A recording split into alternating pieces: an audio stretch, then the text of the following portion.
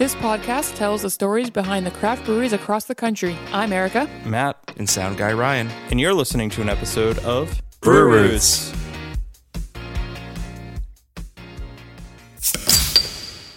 What's up, everybody? Thank you for listening once again to the Brew Roots podcast. This is episode 113. Whoa. Nice. Can you believe it, Ryan and Erica? 113 episodes. I can believe it. Crazy. Yeah. But episode 112 was awesome because we had our friend Philippe. I called him Felipe. I don't know why. I know. It's all good. From Percival Brewing Company out in Norwood, Massachusetts, which I wasn't there at that interview, and it was a lot of fun. I enjoyed it immensely. I had a blast. I know Erica had a blast too. Solid time. Yeah, it was a great time. And, we learned a lot on that episode. And if you haven't taken a listen to it, definitely go back and check it out. Yeah. And, sometimes when you don't get to go to these interviews, and in my case, like hearing about it from you guys and what Philippe, said makes me just want to go to it and be one of the first stops I make too when it's, responsible and safe to go to a brewery. So definitely excited to make my way out to Norwood to stop out and see Andy at Castle Island and Philippe at Percival. Yeah. And this week we got a great episode for you guys. We were able to get together a whole bunch of brewers.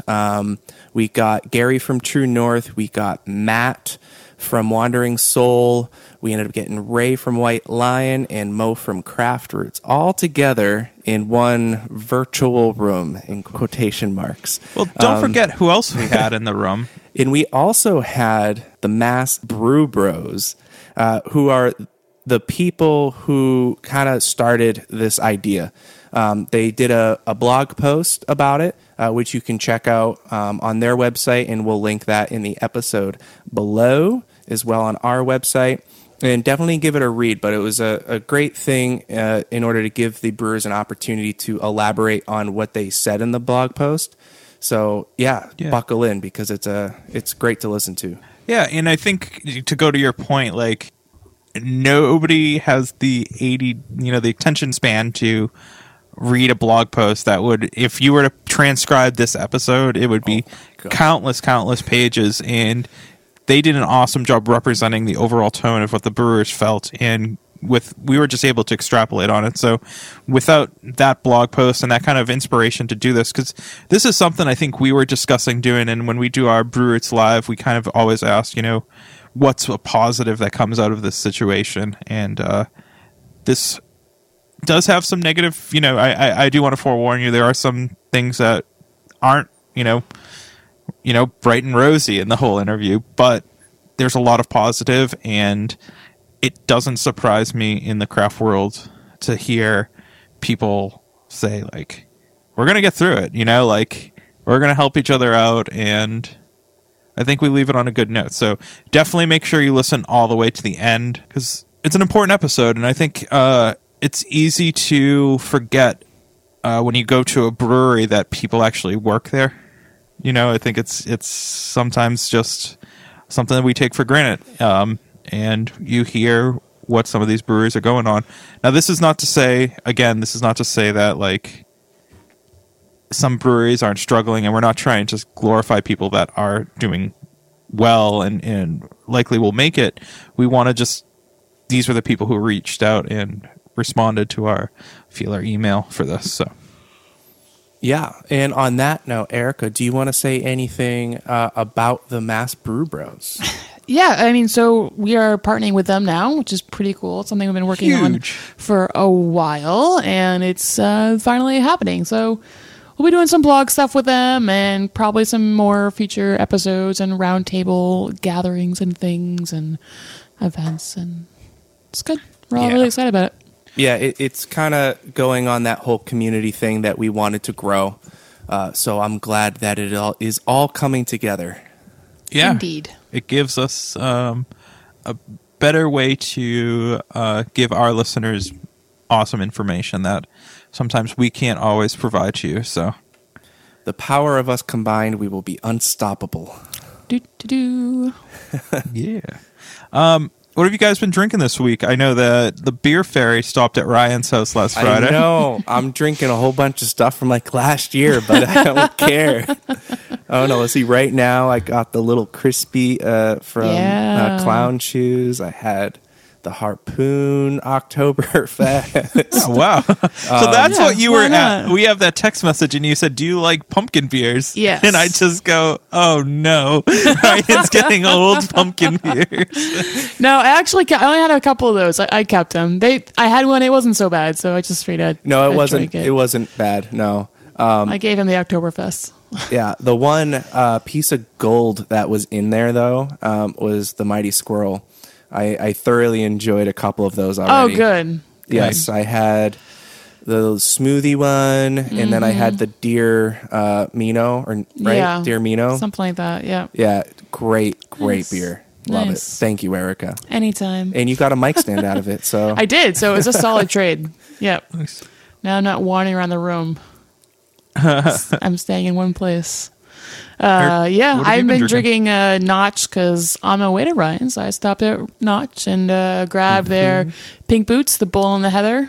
Pretty sure that's what it's called. It was really good. Highly recommend. It's probably my favorite Pink Boots beer thus far this year. I mean, I've only had like 4, but so far that's probably one of my favorites. Really good. Light, easy drinking. And then their anniversary beer and the Lagerhead beer. yeah. Did the you, Doppelbock? Yeah. Yeah, super good. That Did was you in my care package. Did you stick a cast iron poker into it to caramelize the I head? did not. A lot of people are doing that on I social know, media. I've been right seeing now. it. I wanted to, but I was impatient tonight and I just drank it. So. I will be doing that this weekend, so hopefully I can get one of those and not be original because I've seen Yeah. countless other people do it, but it's my goal to get shared by Notch in I some guess- creative way. I mean, I wanted to do it. I just don't know where to get the cast iron. Do you have a cast iron pan? That's what they were yes. doing. They're heating up the pan, then putting Yeah. the handle in the glass of beer. The handle of it. Interesting. Yes. All right. Ryan doesn't get out much on the social medias, I guess. I don't. No. Especially now No. with final projects. Yeah. I'm just like I don't respond to you guys' texts because my phone's like just off and in the other room. So Yeah. I've been drinking a lot of Remnant.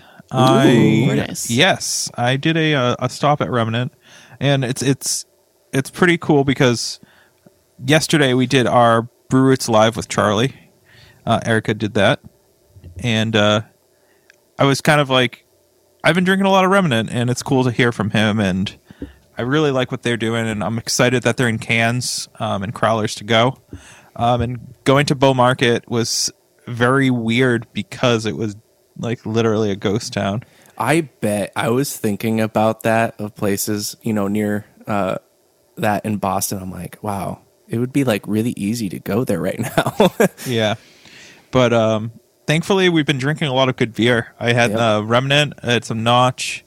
I'm trying to think who else I had. I had a couple old tributaries that I had, and I got almost drunk enough to share a Mott the Lesser, Nice. but I didn't. Proud of you. Yeah. Oh, and I the shipping up to Boston that black lager from Jack's Abbey. Yeah, That super looks good. good. Yeah, it's so good. really good. I mean, Jack's Abbey's just been crushing it lately with just like really.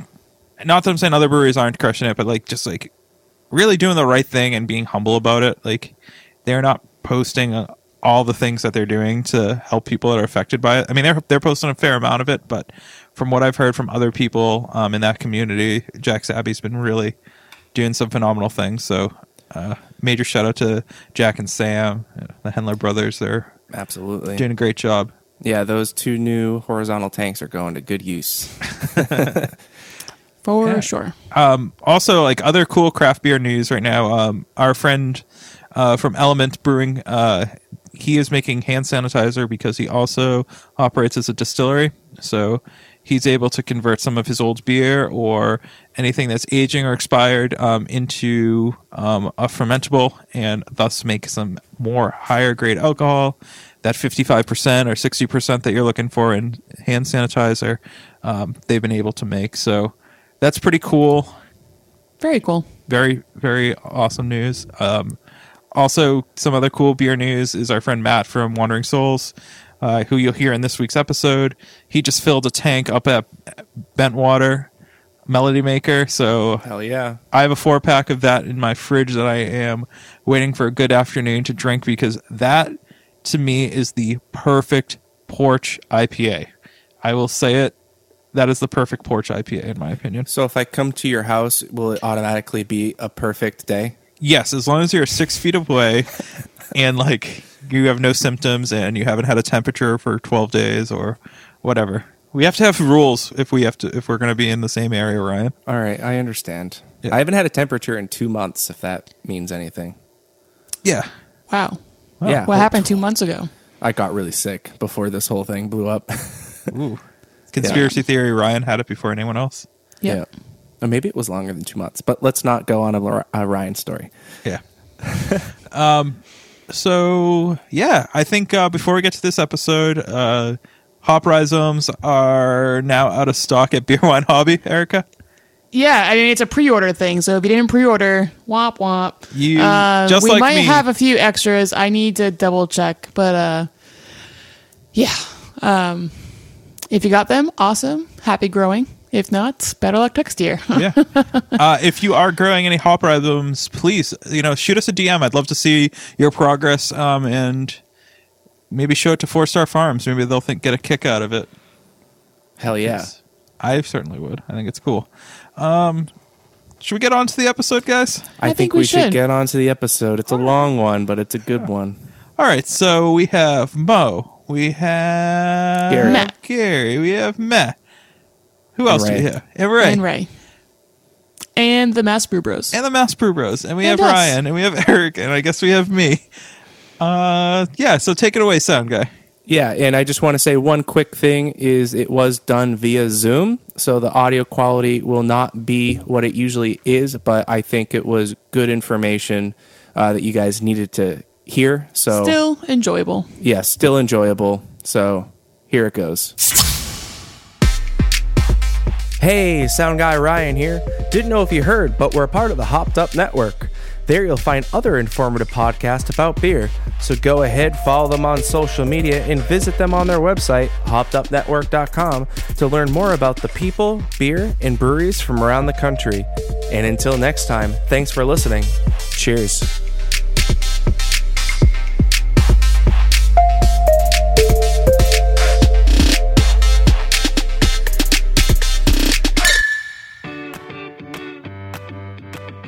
This week's episode would not be possible without our amazing sponsor, Shirts on Tap.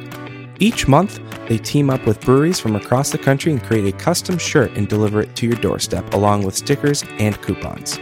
Sign up today using the promo code BrewRoots for $5 off your first box. Head on over to shirtsontap.com today. And remember, drink better beer, wear better shirts. You looking to get into a new hobby? Oh, yeah. Sure thing. Well, Erica, where can we do that? Go down to Beer and Wine Hobby. And what can we get there? Everything you need to start your homebrew journey. And we'll help you along that journey by using our promo code BrewRoots to get 10% off your next order. Visit beer-wine.com to start your homebrew journey today. All right, everyone.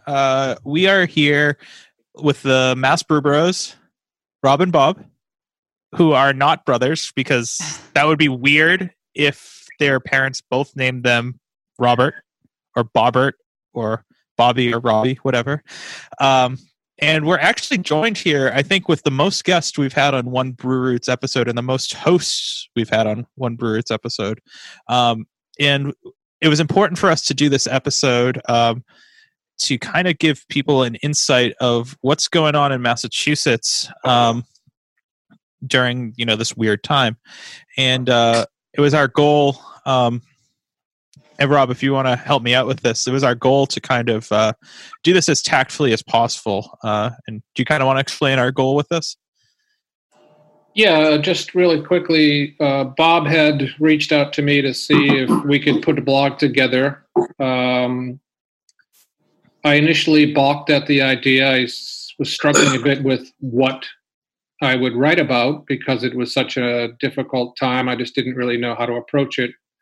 I saw some other writings out there about what people were doing to try to make the most of it and get their beer out there. It seemed like that had already sort of been covered.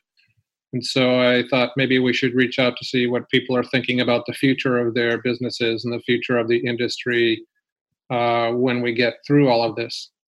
And we reached out to 20 or so breweries. Not all of them got back to us. So we don't really know what a few of them are going through. And I'm sure that that's indicative of a percentage of the industry maybe dealing with some really difficult things or struggling or who knows what. So we just wanted to be tactful about that and let people know that we're aware that that is the reality for some. That's right. All right, so we're going to go around the horn and introduce our guests this evening. There are going to be some familiar people that you guys have heard, obviously some familiar breweries. I think we've talked about every single brewery that is on here in one shape or another. So I think we're going to start with one of our favorites, Maureen. How are you tonight? Thank you. I'm doing great. It's great to be here. Yeah, Maureen, we always start our podcast with asking... Well, obviously, I want you to introduce the brewery that you own, and you're the head brewer at, and your first memory of beer to just lighten the mood a little bit. Sure. So, head brewer at Craft Roots Brewing in Milford, Mass. And I'm going way back to 1981 for my first memory of beer. It was at a keg party. I think I was probably a sophomore in high school. I'm sure it was like PBR. Had one of those like picnic pump things, and I pumped the hell out of it, and it was all foam. I didn't like it much, but I learned a lot since then. Yeah. Next is Gary Rogers, who is from True North Ales, which is the closest brewery to me by far. How are you tonight? I'm doing great. How are you? Good. So what can I tell you about True North Ales? We started in 2017, so it's 2.5 years now. My son and I, Jake, started the brewery, and I should say it was going great until just recently. The sort of the highlights are, getting a gold at the World Beer Cup at 2018, and then the low light of not even being able to participate in the 2020 World Beer Cup. But you asked about my first memory of beer. That goes back a long ways. My dad, who's now 92 years old, when I was a kid, he used to say, "Hey, you want some of this?" And it was natural for me for all the time I was growing up, from having that sip of beer when I was very young to having a half a beer or a full beer as I went into my teens. It was special, but it wasn't something that was taboo, and it made it that much better. Cool. All right, and our next guest is Raymond Berry, and you are from White Lion Brewery. First of all, many of our listeners may not know about White Lion Brewery, so I would love for you to just give us a little bit of insight onto what that's all about. Sure. So White Lion launched in late 2014 is actually when our beer hit the market. We are a beer brand. We were brewing out of Ipswich for a long time, and then we made the switch local to Brewmaster Services in Williamsburg, which is closer to our footprint. The objective and goal was always to have our own brewery in the city of Springfield, which so happens to be the third largest city in the Commonwealth, which was pretty much void for a long time of any beer activity, despite its history pre- and post-prohibition, which was city of Springfield was huge for brewing. After many iterations of looking at several locations in the city, we've eventually found one, and we're currently building out our space now. We had expected to complete that in May of this spring, but with the pandemic, that's been pushed back a little bit, but construction continues to still stay in place. White Lion is a brand that's all about diversity. It's all about inclusion. It's about bringing people into the fold. We're very appreciative of everybody in the Commonwealth trade and the trades throughout the New England states. And we're just happy to be part of that, the craft beer conversation and giving the consumer another option out there. So we're happy to be part of it. Cool. And your first memory of beer? Ooh, so again, high school years. I might have been I was a late bloomer, so I might have been a junior or senior or something. But there was a group of high school kids. I grew up in a very rural town that had a number of cemeteries out there, and we were walking around the cemetery with a famous imported green bottle, those types of beers. And after two of Rolling them, Rock. I wish it was a Rolling Rock. I do, but it was not. But it was a good time. I'll just say that it was a good time. But walking around the cemetery, do not try that at night, drinking a couple brews. I hope you didn't leave your empties there. No, we didn't leave any evidence. And then last but not least, we have Matt Smith from Wandering Soul. And you may have seen his beer in your local store if you're around our area, the North Shore, Metro Boston area. And he has an awesome story as well. And we've shared his story a number of times. And I know Mass Brew Bros have shared his story a number of times. But Matt, why don't you introduce yourself as well? Sure. Yeah. So I'm Matt. I started Wandering Soul officially last year, 2019. And I've been contract brewing. So I originally started at Castle Island in Norwood. They were kind enough to take me on. Now I'm brewing at Bentwater in Lynn. All the recipes are my own. It's just me on the business side of things. And Wandering Soul, was originally formed as a way to cope with me and my wife losing our first daughter in a way that people don't know much about, myself included at the time. My wife was 9 months pregnant, and we lost her. And her name was Melody. So the first beer I put out was called Melody Maker. And it was originally just going to be that one beer, raising money for a charity called Resolve New England. And it was well received. So I kept at it. And I'm doing about one batch a month now. And I love it. I mean, it's very personal to me. It's hard to separate personal and business for me. Yeah. I'm really glad that wasn't your one and done beer, because you have amazing beers that are out there in the market right now. So appreciate it for you to keep on with that. Before we get into the interview, I just want to ask everyone, how is everyone doing? Everyone doing all right in your family and loved ones? Best as can be expected, I suppose. So yeah, we're grateful. Everybody's doing okay. Everyone's healthy. Yeah. Yeah, I mean, health-wise, here everybody's okay.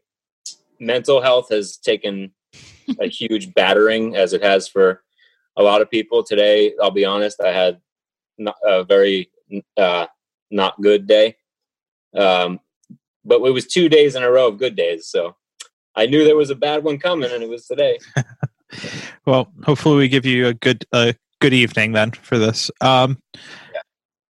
I want to know what everyone's first feeling of this situation was a month ago. I guess we can talk personally, or we can talk business-wise. What was your first feeling? I'll go first. I kind of had that mix of dread and anxiety. The second I kind of got wind that this was going to really hit us hard, as a society, but as a business second. So we had a live band playing a St. Patrick's Day party on Sunday. I think it was the 14th. I was there for a little bit, and I just had that feeling of being a little bit ahead and not feeling like the people that were there with us didn't really quite grasp the gravity of the situation. So I was kind of happy to see that evening end. But we were at the maximum amount of inventory that we can hold. So as soon as we shut down, I just looked at the full walk-in of kegs and thought to myself, like, how are we going to get through this? But we've been able to turn the corner, a little bit on that. We'll talk more about that later. But my first feeling was for sure like just dread and butterflies. Let me add to that. I had some insight in an interesting way. If you read the Globe on Sunday, you saw the front page article of a woman who was a doctor with Partners in Health, who was heading up the contact tracing project that Governor Baker is working on putting in place. Well, that's my niece, and she's been living with us for the last 5 weeks, I guess. She was on the last flight out of South Africa. She'd been in Africa for a number of years as a doctor over there. Came back, couldn't get back to home, but when she flew into Atlanta, she was able to get a flight to Boston and asked if she could come and quarantine on our second floor, which she has done. But in doing that, she got into this project that is probably going to save thousands of lives in Massachusetts alone. And she informed my wife and I, Jill, about the gravity of this situation early on when she got back here probably 5-6 weeks ago. So we understood how big this was going to be, and we started taking actions at that time. So we shut down our tap room before St. Patrick's Day that weekend, before Governor Baker announced. And, it's we can talk about it a lot more, but we're not anywhere near beyond this. It's there's a lot more coming. From White Lion's end of things, we were really firing on all cylinders heading into the month of March. We were anticipating having our construction finalized in the month of May. We had a couple sneak peeks planned. We had just released a new beer that was being exposed to off-premise and on-premise accounts throughout the Commonwealth. We had a number of special events associated with that particular release. And then for all of that to basically shutter was somewhat of a shock to not only myself, but also the team that was out there day in and day out pounding the pavement for the brand. Then we had to have that discussion relative to the build-out. And we had to basically rope that back in. So it was shocking. We knew that there would be some light at the end of the tunnel. We just didn't know how long that tunnel would be. And we still remain optimistic. It's always good to put positive energy and positive vibes out there. And we continue to remain optimistic. And we truly believe we're all in this together. And we'll see it at the end of the tunnel. And I'll throw my own 2 cents in. I agree with what everybody said. I'm sort of in the same boat. I really only brew one batch a month. So, I had a batch ready of a beer I was probably most proud of out of possibly anything I've done. And it was just ready at the time that this was taking shape. So for me, the hardest part was just trying to get it out into the market because, I don't have a tap room. So fortunately for me, I'm not dealing with a lot of those issues that on-premise is dealing with. And, it's just, I think if there was a timeline on this, I would have felt a lot better. But the lack of a timeline on things changing or getting better, I think is what's creating the most anxiety for me. So at a certain point, once that beer was out in the market, I just pressed pause on everything and cleared all of my production. Like I said, I'm in a situation where I can do that. A lot of people can't. And I really feel for a lot of the breweries that you have to keep things going, and with the kegs and the on-premise and the bars, just seeing some of my favorite places, my favorite bars just shutter up, a lot of them with kegs of mine. It was really, really sad. And I hope that things get better soon.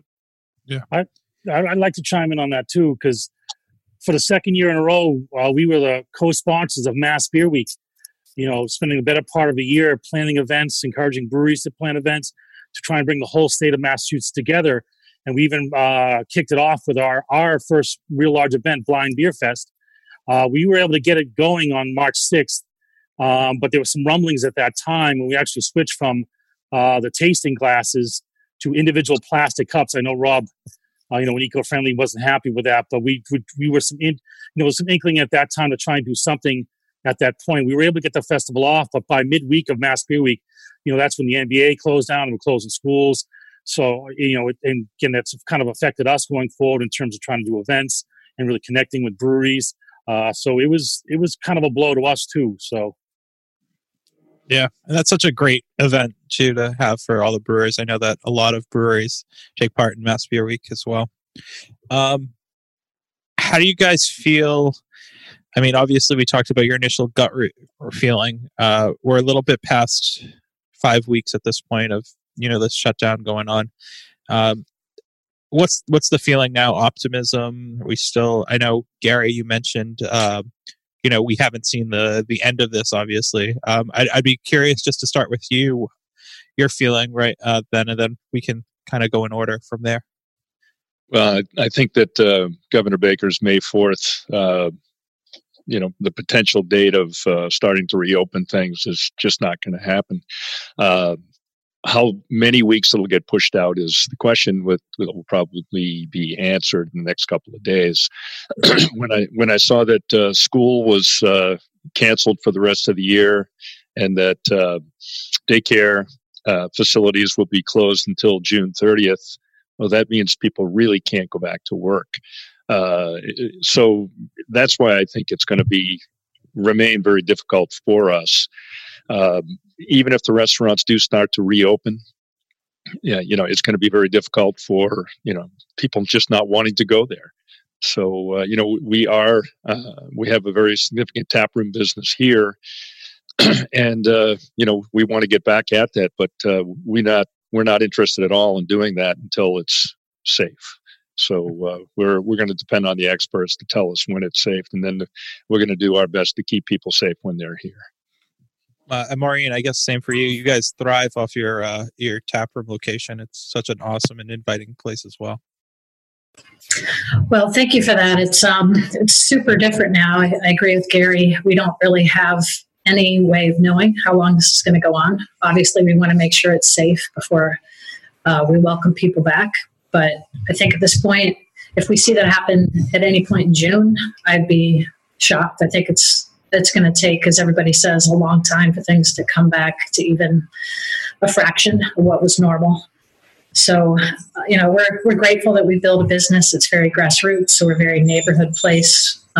We've had a lot of support with home delivery and beer to go. But as far as having, a community gathering place, that's, for the moment, completely blown out of the water. But that's kind of the way it's got to be. I got in as a brewer because I enjoy the process of making beer. It's been quite a while since I've brewed a batch. Be brewing for the first time next week, but doing a lot of other things right now, and just trying to stay optimistic without being too blue about the prospects. But it's not rosy by any means. We don't know what's coming. Ray, without having that tap space, but obviously building out to have that tap space, I think we've heard it countless times in our podcast, and I'm sure Rob and Bob talking to breweries, opening day never almost goes. You might say, I want to open up in May, but May becomes October pretty quickly in the brewing industry for opening days. I see Gary shaking his head. Double your estimates. Yeah. How do you? Obviously, this wasn't a welcomed. You were on all cylinders, but is it taking you a moment to pause and kind of see what's going on and maybe do things differently? Maybe have a little bit more time to think.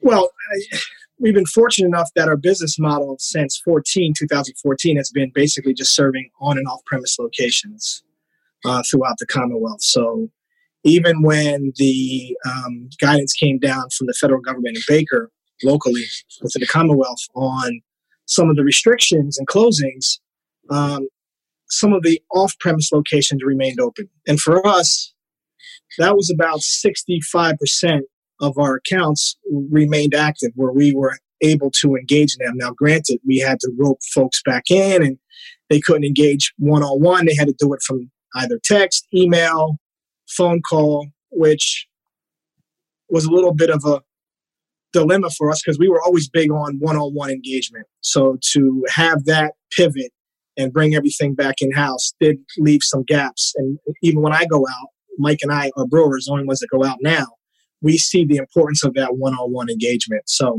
that was one of the first ahas that really hurt us. As far as the tap room, we welcomed it. I mean, it's part of our evolution. That's what we've always wanted to establish in the city of Springfield. And as stated earlier, it took us a little bit longer than what we had expected. And so we've already been down that road with extending the storyline. So to extend it another, whether it's 3-4 months, that's fine. It's all about safety, health, making the consumer comfortable in our space and other spaces. So, whether it's the government or whether it's the federal, state, or local government issuing these phase 1, phase 2, phase 3 rollouts, obviously we all have to adhere to that. And if we have to continue to pivot to make things work, that's what we're in business for. And I think we have a pretty robust clan of folks in the trade that understand and can persevere and figure things out. So if we have to pivot, we've been used to doing that since 2014. We'll find a way, like many others. But again, it's all about being in a safe environment. So if it's social distancing for the next 6-8 months, so be it. So be it. Yeah. Matt, I know that you don't have a tap room per se, but your business of going to a foreign place such as Bentwater or Castle Island and them opening your doors at this time to brew. And I know you're hands-on in the brewing process. It's not just them brewing your beer. How has that been a challenge for you? It's been a challenge just in terms of how the future is going to look for this whole thing. To echo what was just said as well, the whole one-on-one aspect, this industry really, at the very core of it, it's really based on human interaction and, going and having a beer with somebody. But beyond that, like in my shoes, just being the only guy who's selling the product on the business side, I go into stores and check the inventory and, I do all that. And because a lot of times I'm not going to be shipping a bunch of new beer into a place if they already have it from the last batch. I try to have stores sell out of my stuff and then bring new stuff in. So it's been challenging. There were plenty of days spent in my minivan as this was transpiring, just, being pretty scared of doing the deliveries. I mean, the delivery guys really have a much harder job right now. The ones who are going, because some of the package stores are doing pretty well, but the beer needs to get there. And so in the supply chain of it, I've seen delivery guys coming in with the gloves and the masks and all these extra precautions when they're trying to go to 50 places in a day. They're having much longer days, and it's stressful for everybody. But I think to echo what Gary said as well. I think it was Gary that said that, it's not so much like the virus is one thing, but the fear that people have is another thing. And I think that the fear of going back into places is actually going to be, in a way, separate from the way the virus takes shape. If things get better with the virus, people are still going to be scared. They're going to be scared to go to restaurants and tap rooms. And I think that's going to be sort of a human process we all need to go through to reassure ourselves that this is okay again. And again, there's no timeline on that. It's a very psychological thing. Yeah. Well, there's very much a difference between when the government says it's okay to go back and when each individual says it's okay to go back to a tap room, bar, or anywhere else. It's going to be a very individual decision. All right. Obviously, you guys have had to change your business models quite a bit. What were some things that you have done to change that? And what are some things that the state has done to allow your lives to be, quote unquote, a little bit more easier? And I'll start with Matt. So the keg situation was a huge deal for everyone. With restaurants closing and all these beers on tap, and a lot of breweries, myself included, to a certain extent, a lot of kegs that just couldn't be sold. So the legislation to allow, restaurants to sell alcohol to go with food, it is helpful. I've seen some places get asked for a keg of mine and do growlers of it. And it was, me trying to figure out where I could get the growlers and get them to the place and figure out the process, and here's how we fill it, and here's how, so I think it's a great, creative way to get beer out there in growler form. But the reality is, it's just the keg business is just, obviously very different. The amount of support that people have offered to me, and I'm sure others can echo this, it's unbelievable. And it really speaks to the fact that this industry is really based on community and everyone trying to help these or their favorite breweries through a really hard time. So. Ray, I'm curious to hear what you have to say about this. Yeah, we stopped production right at the onset. Mike, our brewer and my business partner, was a little hesitant to do so, but it just didn't make sense to keep going and churning out new beers. At the time, we had 5 or 6 active SKUs. Then we depleted everything and got down to about 2 SKUs, and we just started brewing again just now, hedging a little bit, thinking that there would be some little bit of opening during the month of May. But, we went the same route to kegs. Even though we were depleted on our packaging, we went the route of jumping kegs into some cans just to keep inventory going. What else did we do? We worked with we paid attention paid a lot of attention to the Brewers Guild, the local Brewers Guild, relative to some of the things that were happening at the State House. So we opened up a home delivery route and added a little food component to that. So, that allows us to get out there and continue that one-on-one personal engagement. We did have to lay off some staff. We had a robust sales team for our size, 6 people plus a delivery guy that was going out 5 days a week.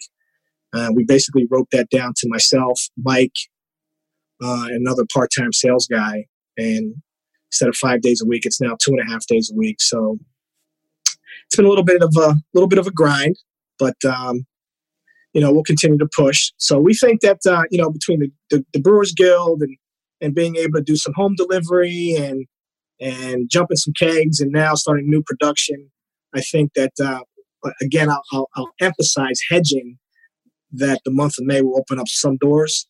I could be wrong, but again, we're just trying to be a little bit optimistic. Even if it does not open to the extent that it is or that we would like, I think that the off-premise accounts will continue to churn out some business for us. So that's very helpful. Yeah. Maureen, I saw you kind of acknowledge that. I just want to hear kind of what you've done and what your feelings are. Yeah, so I think we're kind of in the same place as Ray. We halted our production because we were maxed out for inventory at that moment in time.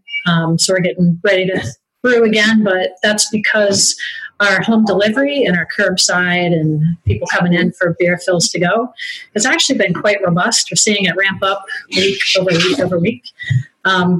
It's not particularly lucrative. We dropped the price of our 32-ounce bottle by $1 right when this happened, and we're not surcharging anything to deliver to people's homes. So it's a labor of love for Robin and I. She and I are doing all the deliveries ourselves, and we have one full-time person, Irene, that's been helping us too. So us 3 women are kind of running the show right now. We all know that it's been absolutely the lifeblood for our business to have the ability to get our beer into people's hands. So we were talking about the psychology of fear earlier. So many people are afraid to leave their homes. So we have this avenue now to get beer to people's doorsteps, which has been huge. But there are people that want to get out and go to the grocery store, go to the pharmacy. So they're adding in a trip to their local brewery as one of those essential, trips out. But it's psychological too. Like you said, Matt, we're struggling, all of us, with our mental health and our isolation and our need to be human and interact, even just for 5 minutes from 6 or 7 feet away. So we're able to kind of have that feel in our tap room in a safe place or safe distance in a limited way. So it's by no means normal or ideal, but I think we're seeing our customers evolve with us and us trying to evolve to what they need. And I don't know, like never would have imagined seeing anything like this going on in the brew world right now. But I do think it's a testament to innovation. Everybody's trying to find their way. Yeah. Gary, in your opinion? Oh, Gary, we can't hear you. There we go. We were very draft heavy. We were working with our distributors in Massachusetts and Rhode Island, and I'd say 65% of our business was going out to the bars and restaurants, which then disappeared. I've been tracking it very closely. We changed our model. We put a lot more emphasis on the stores, obviously, and putting beer in cans, working with the distributors, and in the region around us, up here in the North Shore Merrimack Valley, we're doing almost as much business through stores as we were doing through stores and restaurants and bars, for the first 11 weeks of this year. Not the same in other parts of the state where we don't have the brand recognition, but we're still up in store business. The tap room has just astounded me. As Maureen said, keeping the connection with the community. It's been sort of the other way around, where the community is looking to maintain the connection with us. And I tell you, it's heartwarming how people could go to a store, they could buy one of our core brands, but instead they choose to come to our tap room.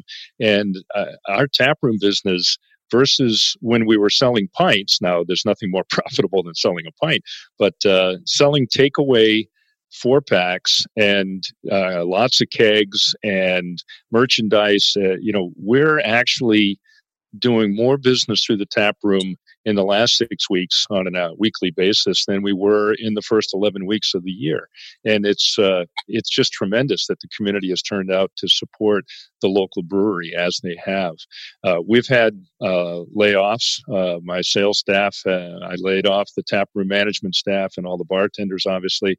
But it's like for Jill and me, my wife, it's like Groundhog Day every day, over and over, 7 days a week of selling beer out of the tap room. And that's all we're doing. And we are continuing to brew, and we are still getting beer out into the stores through the distributors. So, our model has certainly shifted, but, the business, though very, very different with a different staff and a smaller staff, is continuing to operate. It sounds like a lot of you guys have been fortunate to keep your businesses afloat. Like we mentioned kind of in the beginning, and we don't have to name names, but if there have been breweries that you guys have heard maybe may not be in the same situation as you, I'm sure that it's not all roses what we see out there. And sometimes Instagram, Facebook can make everything seem a little bit better than they actually are. But without naming names, has there been anyone that you guys have heard, at the current climate, they cannot continue? Or I have not heard of anyone at that point. I do know that we're 2.5 years old, which is fairly young. Anyone who doesn't have the brand recognition, hasn't been at it for a while, if they just opened in recent months, it's going to be very, very tough for them. And if they're very taproom dependent and they haven't built that following, I just hope that they can get through. I've been to about 20 breweries since the shutdown occurred to get to-go beer. And most of them have been fairly optimistic in terms of, actually, like to what Gary said, their to-go sales has been quite brisk. But it just doesn't seem like because I think everyone wants to support their breweries right now. But if you're talking 3-6 months of that, I think it's going to start to wear down on people just kind of keep going back after that and after that. And a lot of these, brewers have done the best they can in terms of, like I said, shifting it into, some of these breweries don't have, cans or options to go. Some are scrambling, to get growlers to get them to go. It's going to be a very stressful thing. And it's one thing to do it for a couple of months, but to extend that process it's definitely going to wear on these breweries and then financially probably hit them in the long run. Yeah. I'll throw in very quickly. The Brewers Association put out a report where they interviewed a bunch of breweries across the country asking how long can you maintain this with this level of social distancing. I think it's very eye-opening to look at that report where it was I think around half of the breweries in this country, if it reaches 3 months of this, they'll have to close up shop. I don't think it's going to be 3 months of living this way, but I just wanted to throw out one thing that I think it's, I've been a little bit mind boggled to see some of the breweries from out of state now shipping beer into Massachusetts. You stole my next question. Yeah, it's just, and I'm not going to name any names as well. It just seems like an odd time. I get that everybody, not everyone, but a lot of breweries have extra inventory, and it's like, hey, let's put this in the hands of people that want it. But it just seems like a very, very, very odd time for some really hyped up breweries to be coming into Massachusetts all at the same time. when we have so many awesome breweries in this state. And breweries coming in, they make great stuff too. But there's so many breweries in this state that really needs the support of people right now. So I just thought of that. Yeah. Ray and Mo, I see you both shaking your head in agreement. Ray, what your opinions on that? Well, a couple things. And Gary, saw you as well. Yeah. I've had a couple conversations with some Western Mass breweries, and I'm always afraid to take the conversation to that extent. I just don't want to, one, put them on the spot, and two, just hear some of that negative noise. You know, I'm always about trying to uplift and have positive conversations and assist each other out. So I try to steer away from that. And even in the conversations, the back and forth, we really don't get into that particular subject around, you know, how bad is bad, right? So, but I know that, you know, we're all at some degree, we're all suffering something.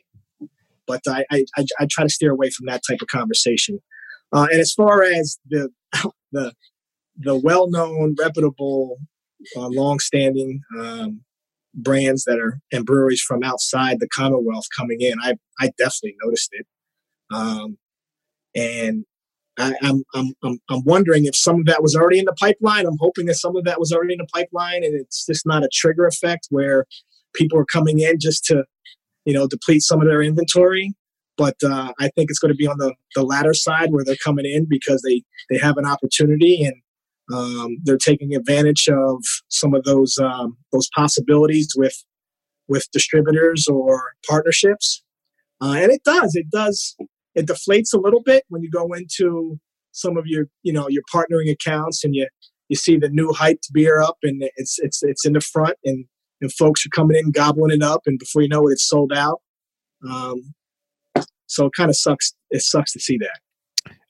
I will be willing to say what Maureen and Gary were shaking their heads in some sort of direction, but if you listen to one of our episodes, it will indicate that wasn't in the pipeline for them. I was just about to say that. Yes. But Maureen, I want to get your opinion on it as well. Well, you took the words out of my mouth. I think, you know, it's an opportunity. I mean, I'm going to try to take the high road here, but I think all of us breweries are hurting. Most breweries are hurting real bad. Some breweries are hurting incredibly bad. We don't really know the extent where people lie with that right now. So it's not an excuse, but I think we've seen this big rise in consumers of always wanting what's new, want to get what I can get my hands on now, I can get it. And, you know, I hope that people are appreciative that they can have options for great craft beer, even in the midst of a global pandemic, but remain truly loyal to their roots. Yeah, Gary, I'd love to hear what you have to say about it as well.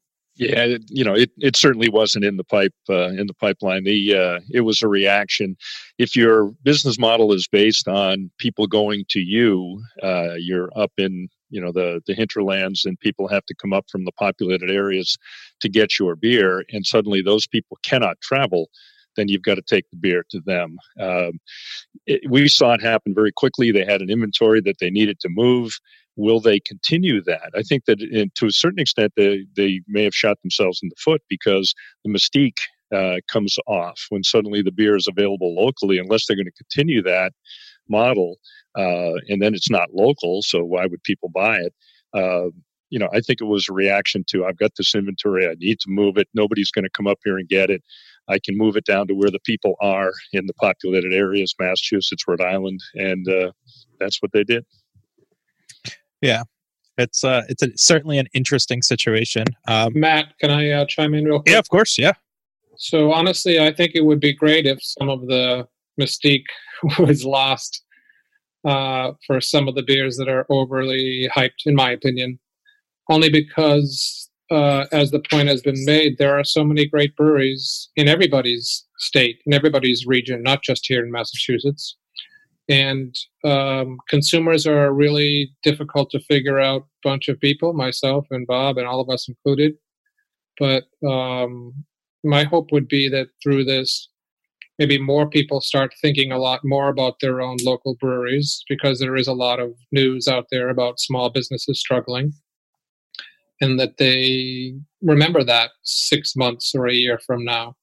And maybe they aren't driving all over the place, getting in line to go to Mystique breweries because they've realized, wow, I don't really need to do that. And I'm certain that there are some breweries within Massachusetts that could have went into distribution and it would have been not as tactful or well received as many of you guys without naming names. So it's interesting to see that Massachusetts is doing kind of the right thing, it seems, right now. Speaking of that, what are some things that have made it more like what are some things that are more positive for you guys? We just went through a bunch of negative things. What are some things that are positive, or if you can name any? And Matt, I'd like to start with you. I've seen a lot of positive things happening in the industry with people rallying to support the restaurant workers. Some of these people that work in these restaurants are very good friends of mine and of ours. And suddenly they woke up one day and didn't have a job anymore. So, I think that the Restaurant Strong Fund, that Sam Adams stepped up. There have been countless other funds I'm hoping to personally donate to with some of my profits. And on a personal note, for me, in terms of positive things, I try to remind myself of why I started this, and having a legacy for someone who's not here anymore. I think, and I'm still working with charities as well, but when I started Wandering Soul, I had to pull myself out of the darkest place I've ever known in order to get it going. And for a lot of people right now, they're in a very dark place. The isolation has been wearing people out. The mental health factor and the toll this has taken on people, it's through the roof. So, I think that there is hope to be found even in the darkest of situations. If you look at the last few years of my life, I think you could see some hope there. And I hope that it can influence some people with my story. I have some plans to put out some beers that, again, the beer is one thing, the story and what it means is something else. And putting a positive message out into the world. I really want to help people. That's why I started this thing. So, I think there are a lot of people doing some really amazing things, just trying to rally around, especially the restaurant workers, the bartenders, and the breweries, the people showing up to, they'd rather support the brewery and get stuff to go rather than go to the grocery store. That's incredible. So, Gary, what about yourself? I'd say the thing that has struck me the most is the people who come to the brewery, for sure. And I'm hoping it's happened throughout the Commonwealth, that the small breweries that have become an integral part of the community and have built their business because of that and that personal touch are seeing it coming back to them as we are, where people are coming and we're seeing absolutely, record sales of takeout beer, and people, thanking us for doing what we're doing. And, I as I said, and I sent out a note to the team today, it's just heartwarming, and the appreciation that people show and that we show back. That's probably the most positive thing that I take out of this. Nice. Maureen? Yeah, just to echo that, we're still afloat because our customers are so committed and loyal to us and get so much enjoyment out of our beer. So, that's been a huge positive. But, we're also built on sustainable agriculture and sourcing our ingredients as close as possible. And I think there's a lot of light shown now on the food supply and supply chain. And a lot of people are thinking long and hard about where's our next meal going to come from, and what are we doing to support our farmers, and what a fragile system we could have in place. So I think hopefully this sheds some positive light and some positive energy on thinking about those very questions and reprioritizing some of the decisions we make. Ray, you've been actually very positive throughout this whole thing, so I'm curious to see what else you can add. Well, I'm going to add, yes. So first, let me just state the symbol of White Lion is the good of humankind, And what I've noticed locally in Western Massachusetts is the rallying around the restaurants, gift cards, people buying food, gift cards, and asking that it be designated to those folks that are truly on the front lines, the hospital workers, the police, the fire, the EMTs, day in, day out, whether it's through the local media outlets or on social media, you just see the positive reinforcement. So when I think earlier on we had talked about just that element of pause. So we get an opportunity to pause, and sometimes we get caught up in just all these competing priorities and things that are happening in life, whether it's personal or professional, and we just keep moving forward in this tunnel. But this pause has allowed us to maybe reprioritize some things and look at things a little bit different. And I'm hopeful that once this all clears, that some of that will remain in place. Some of that rallying around, supporting local, because sometimes we have a tendency just as people, it's you turn the light switch on and turn it off. It's here today and it's gone tomorrow. And I'm hoping some of that remains in place where we learn some things along the way. And through this time, it's actually been ingrained into our fabric, and it will continue to spread the greater good going forward. So I'm optimistic on that. I'm not sure if it will happen. I'm hopeful. We'll continue to preach that and try to demonstrate that. But I've noticed that, at least in Western Mass, just the rallying around all essential workers and folks that remain out there trying to work. Yeah. If I could just quickly add, I mean, Rob and I have been drinking beer for a long time, but honestly, we didn't become the Mass Brew Bros until you could go to a tap room, until you could meet the people that make the beer and build this community. And you can see that people want to support you because you've taken the lead in building a community that supports everyone. Whether it's making beers for causes, bringing people in. You're taking the lead right now during this to do whatever it takes to support the people around you during this. That's what's attractive about craft beer and these tap rooms, these brands, and people want to be a part of it. They want to support you as much as they can on this. So again, I thank you, brewers, again for being positive and taking the lead and being something that we can all look to. I mean, that's what I'm missing most right now is getting out there and seeing the community and you guys in the tap rooms and all the great good that you do. So yeah, thinking about these positives here, beer delivery is now a thing, which is kind of a positive, I think, for you guys. Is that something that you want to continue once everything is back to quote unquote normal, or is that something that you're going to go away from? Kind of thoughts on that. I guess we'll start with Mo.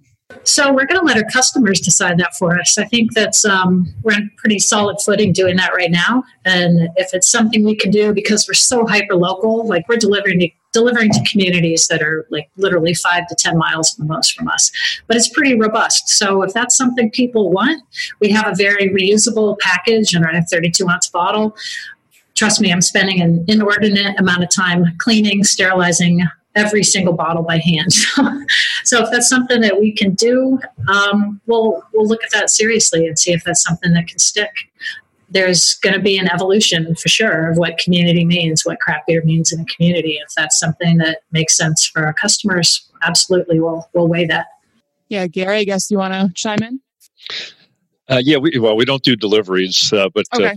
People come to us. I was looking at the numbers on our takeaway beer, in the first 11 weeks versus it's like 6-7 times as much as what we were doing. And yeah, we're going to want to keep that.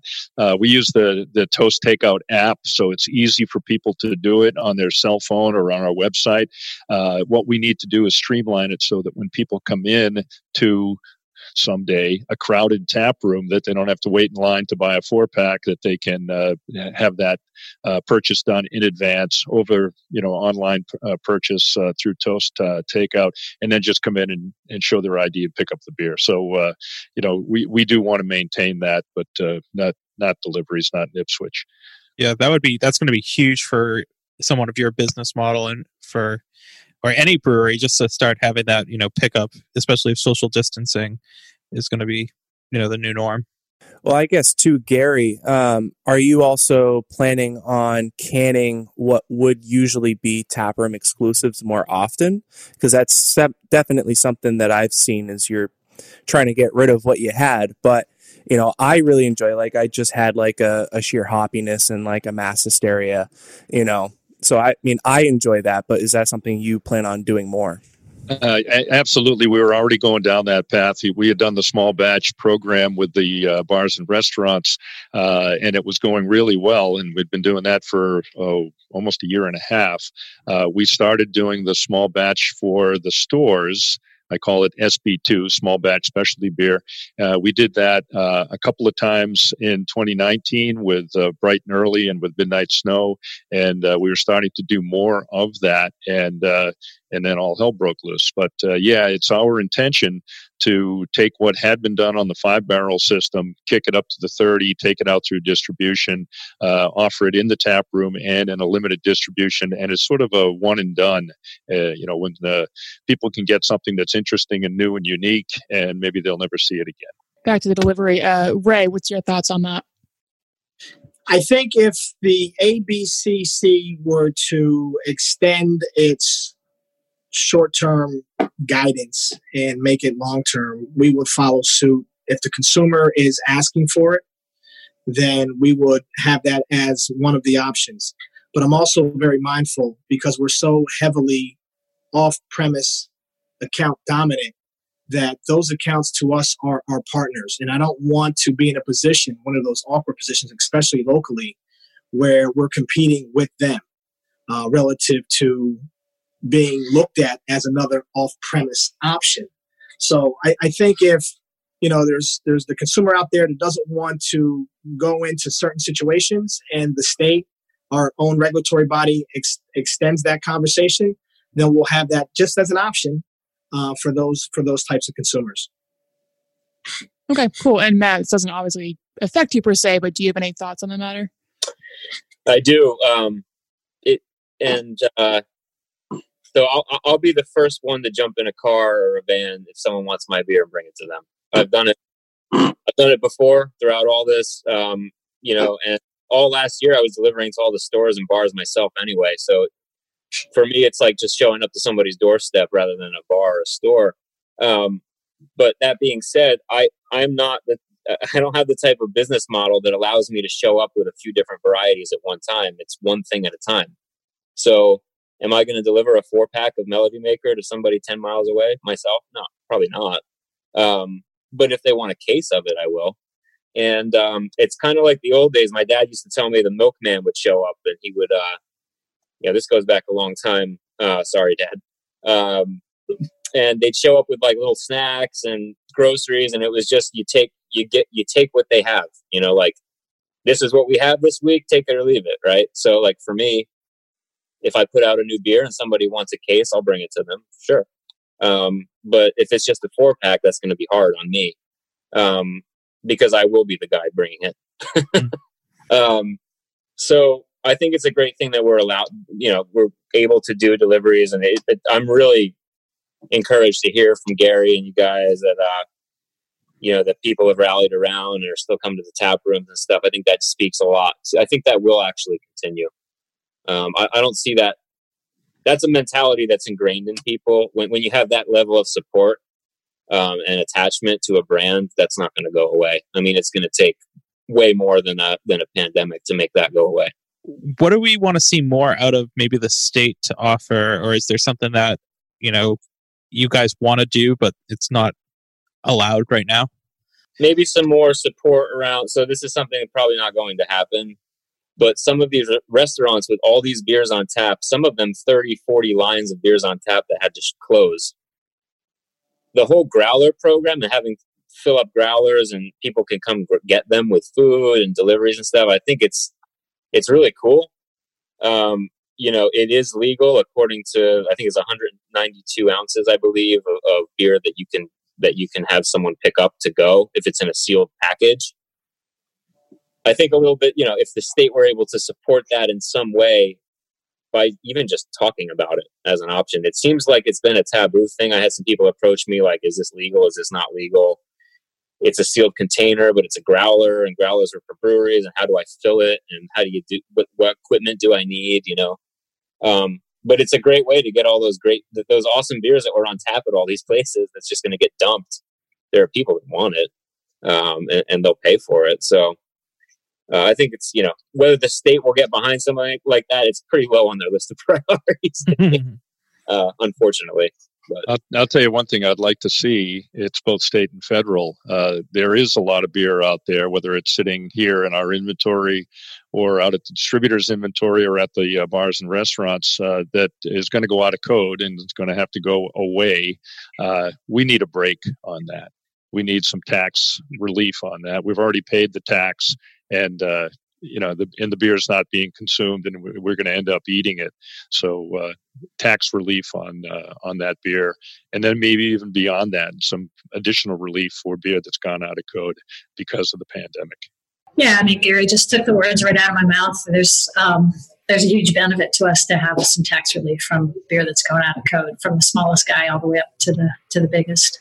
I think it was great when the rule was changed that we could fill growlers that were void of any brewery's logo. I mean, that happened years ago, but I do think, like you're saying, there's going to be increased interest in taking beer away in a multitude of formats. So I'd like to see the state continue to be open-minded about how this could evolve.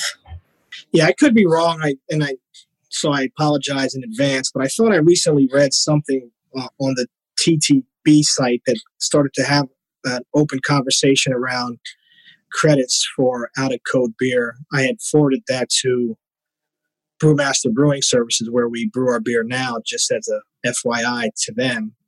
I'm not sure if they were aware of it or not, but that may be an avenue where we can at least have the conversation start there, and then try to make it a little bit more robust. And then as we enter into the warmer months of the year, I know for the past several years it's been an ongoing conversation around outdoor beer gardens and outdoor activity. But I think our outdoor activity could afford us an opportunity where folks may start to feel a little bit more safe in a large outdoor environment.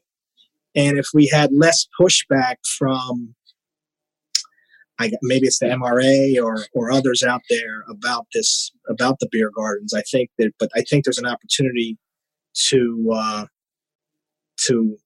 take advantage of outdoor space, social distancing, making people feel a little bit more relaxed.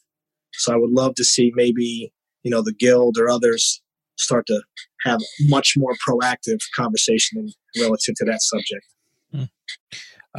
Everyone mentioned out of code beer, and I know there's a lot of talk around making some of that out of code beer into hand sanitizer.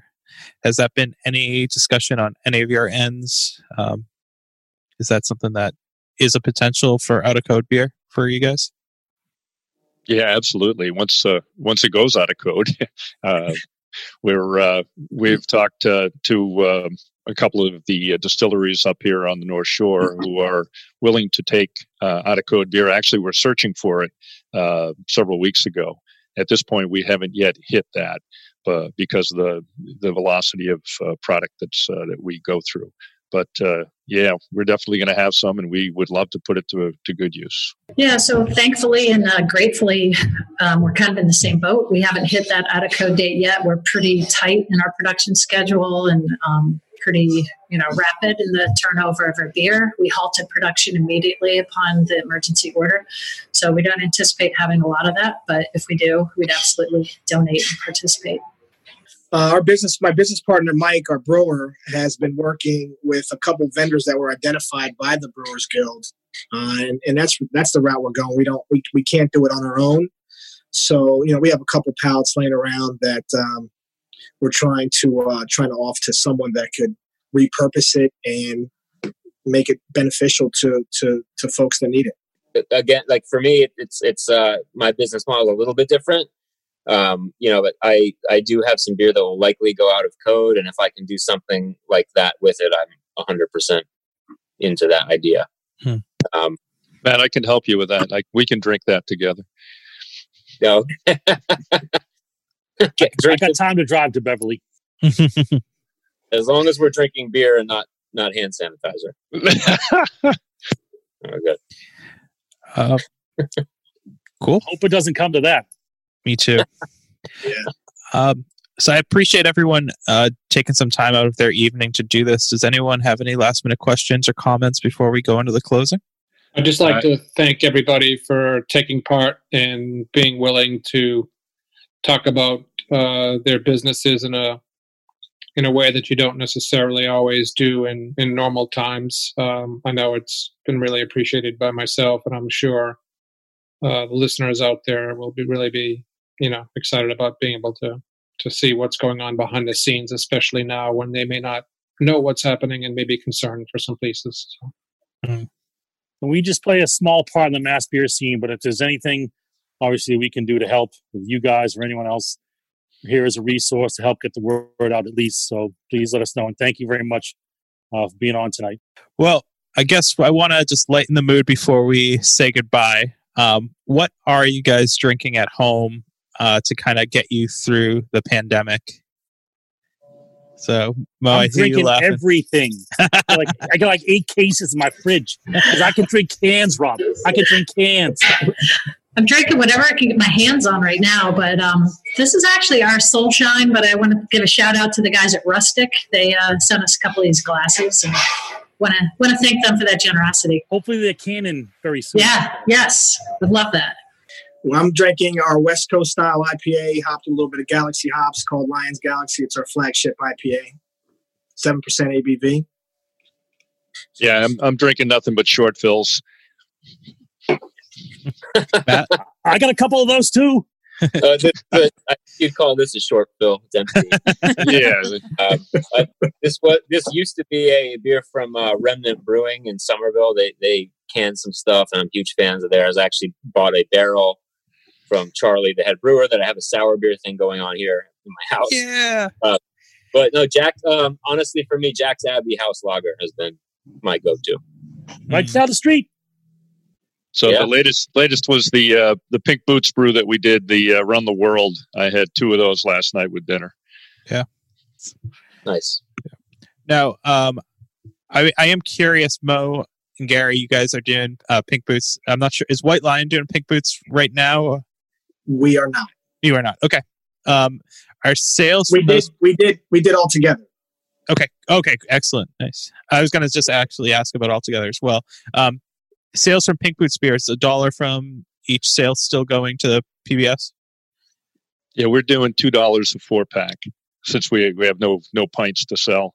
$2 a 4-pack goes to the Pink Boots Society. Yeah, and we've got, I think I'm down to about 6 cases left. It is just flown.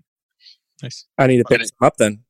Yeah, you better. It's this week and it's gone. And the same thing, you mentioned Mass Hysteria, now called Secret Test Batch 292 because of the connotations of the name. That we did for the Tavern in the Square restaurants. We have probably 15 cases of that left here, and you can get it out in stores. And Sheer Hoppiness that we did for the Serenity restaurants, I think I only have 4 or 5. Yeah, 4 or 5 cases of that left, and it's done. So, those specialty beers have been great for us, and we're doing well with it. We do have an ALS Awareness Month beer coming out in just a couple of weeks. We've done it the last 2 years. It's called Ice Bucket Pale, and we've communicated with the Frady's, coordinated with the Frady's family over the last couple of years, and also the ALS TDI lab in Cambridge, and we'll do the same thing there, where a couple of dollars from every 4-pack will go to fight ALS. Mm-hmm. Mo, what about you guys? Yeah, so our Pink Boots brew is Mind the Gap American Pale Ale, dry hopped with that Pink Boots blend. Sadly, we couldn't release it prior to this emergency order coming in place, but we have been selling it pretty heavily in squealers in our tap room and for home delivery. So we're donating $1 from every squealer sold for Pink Boots. I think it's a lot of that we donated in the past came from pint sales on premise. So sadly, our contribution is going to be a little on the lighter side this year, but that's a really strong, important charity for us. So we'll be coming back in spades next year with that one. We just talked about how we can support other societies. And it's amazing that you guys are even thinking about other people in this time right now. But how can our listeners and fans of the Mass Brew Bros support you guys directly? Drink more beer. Yeah, at this point, just do what you can. Again, everyone's situation is different. I mean, we have no idea what everyone's home life is like. Take care of yourselves first. Make sure that's a priority. But if you can at all, get out to the brewery, take the home delivery, support a liquor store, beer store somewhere. By all means, try and do that as best you can. And that's, all they can probably ask right now. Yeah. Mo, how can we support you guys? I'm going to take it more personal than business and say there's a lot of opportunities to pay it forward. I think in my recent past, we've had a lot of people help us out, and we're feeling the love from our customers. So I would just say to people, take it easy on yourselves, do the best you can at home. We've got tons of stresses in our personal lives, and if you have a small way to just pay it forward, whether it's to an essential worker, to it, wherever you see a need, try to really look deeper and find that opportunity to help each other out. I think everything really does start in our own backyard. So, anything that we as a brand and brewery and business can do to support our local community, I think will pave the way for them to support us. We firmly believe that. We've always built the brand on being part of the fabric of the city of Springfield and surrounding communities. And that's benefited us short term, long term, and it will benefit us into the future. So we're going to continue to be part of the community. And we believe that folks will continue to support us for doing that. Yeah. Matt? I think that, just supporting us in terms of, obviously buying the beer, but maybe just also taking this time, where we can reflect on things. I mean, part of the reason for me, on again, a personal note, the reason I put out a beer called Things We Don't Say last year, and now just again this year, was a concept beer around all the things that we feel like we can't talk about for fear of upsetting someone.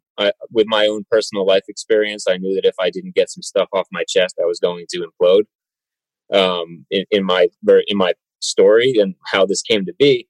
And that beer, Things We Don't Say, I would just encourage people, to open up and talk. Things like this are great. It's kind of weird to connect with friends and stuff over a screen, but it's always, in my experience, helpful. Pick up the phone, check in on a neighbor. You can yell from across the street, "How was your day?" A lot of people, you ask how they're doing, and they'll say they're doing all right, but they're not. And I think that trying to help in that way, just to be there as another human being for another human being, is, I think, the best thing we could all do for ourselves right now. And that's aside from beer, but I think beer is sort of a good catalyst for that sort of interaction. So I couldn't agree more. And Gary, your opinion as well? Well, I think I already said it. It's really all about the community and the appreciation and the love that those in the community who show us, I think, is what we're doing back to them. So we can do that on a local basis right here at the tap room, and we try like heck to get it out there with every 4-pack that goes out into a store, that people understand who we are and appreciate it, and are doing what they can do to contribute and help us all get through this crisis. Yeah. Well, I wanted to thank you guys once again for doing this. This has been awesome. I know I said I only wanted 45 minutes of your time, but I think an hour and 15 definitely flew by. And I wanted to just say, not only support these great breweries that are on the call tonight, but make sure if you're going to one of them, there's usually another brewery right around the corner from them. So make sure you go support them as well. Because right now is the perfect opportunity to go try a new beer or something like that. And make sure you guys follow them and keep up to date with them on social media, because each one of them have different days that they're open. If we were to go through that, I think people would go crazy and get so confused. So we will post everyone's open availabilities in the link below. So you guys can go there, make sure to pre-order, social distance, wear a mask, and say hi, but say hi and bye real quick, just to give the other person that space that's safe, and continue to support Mass Beer, because like we said earlier, there are a lot of people that are coming in and maybe trying to capitalize off the situation, but let's take care of our backyard first.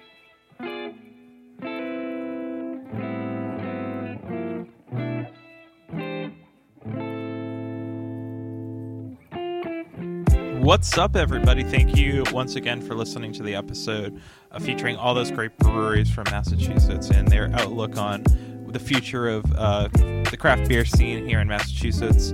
I want to make sure that you guys have a chance to go out and support them, so we're going to have a link in the description below for all the breweries and their website, so you can make sure that you can go there and support them or find their beer in your local liquor store. We have an awesome episode for you next week, but I don't want to tell you who it is. It's fun. That's what I'll just leave it at that. But until next week, make sure you guys continue to social distance, support craft beer, and anything else, wash your hands. Don't touch your face. Ryan, don't touch your face. Stay away. Stay away. Didn't. They can't see me. They don't know. You could be lying. So make sure to follow us on all social medias and stay up to date with our Brew Roots Live coming to you soon. And until next week. Cheers.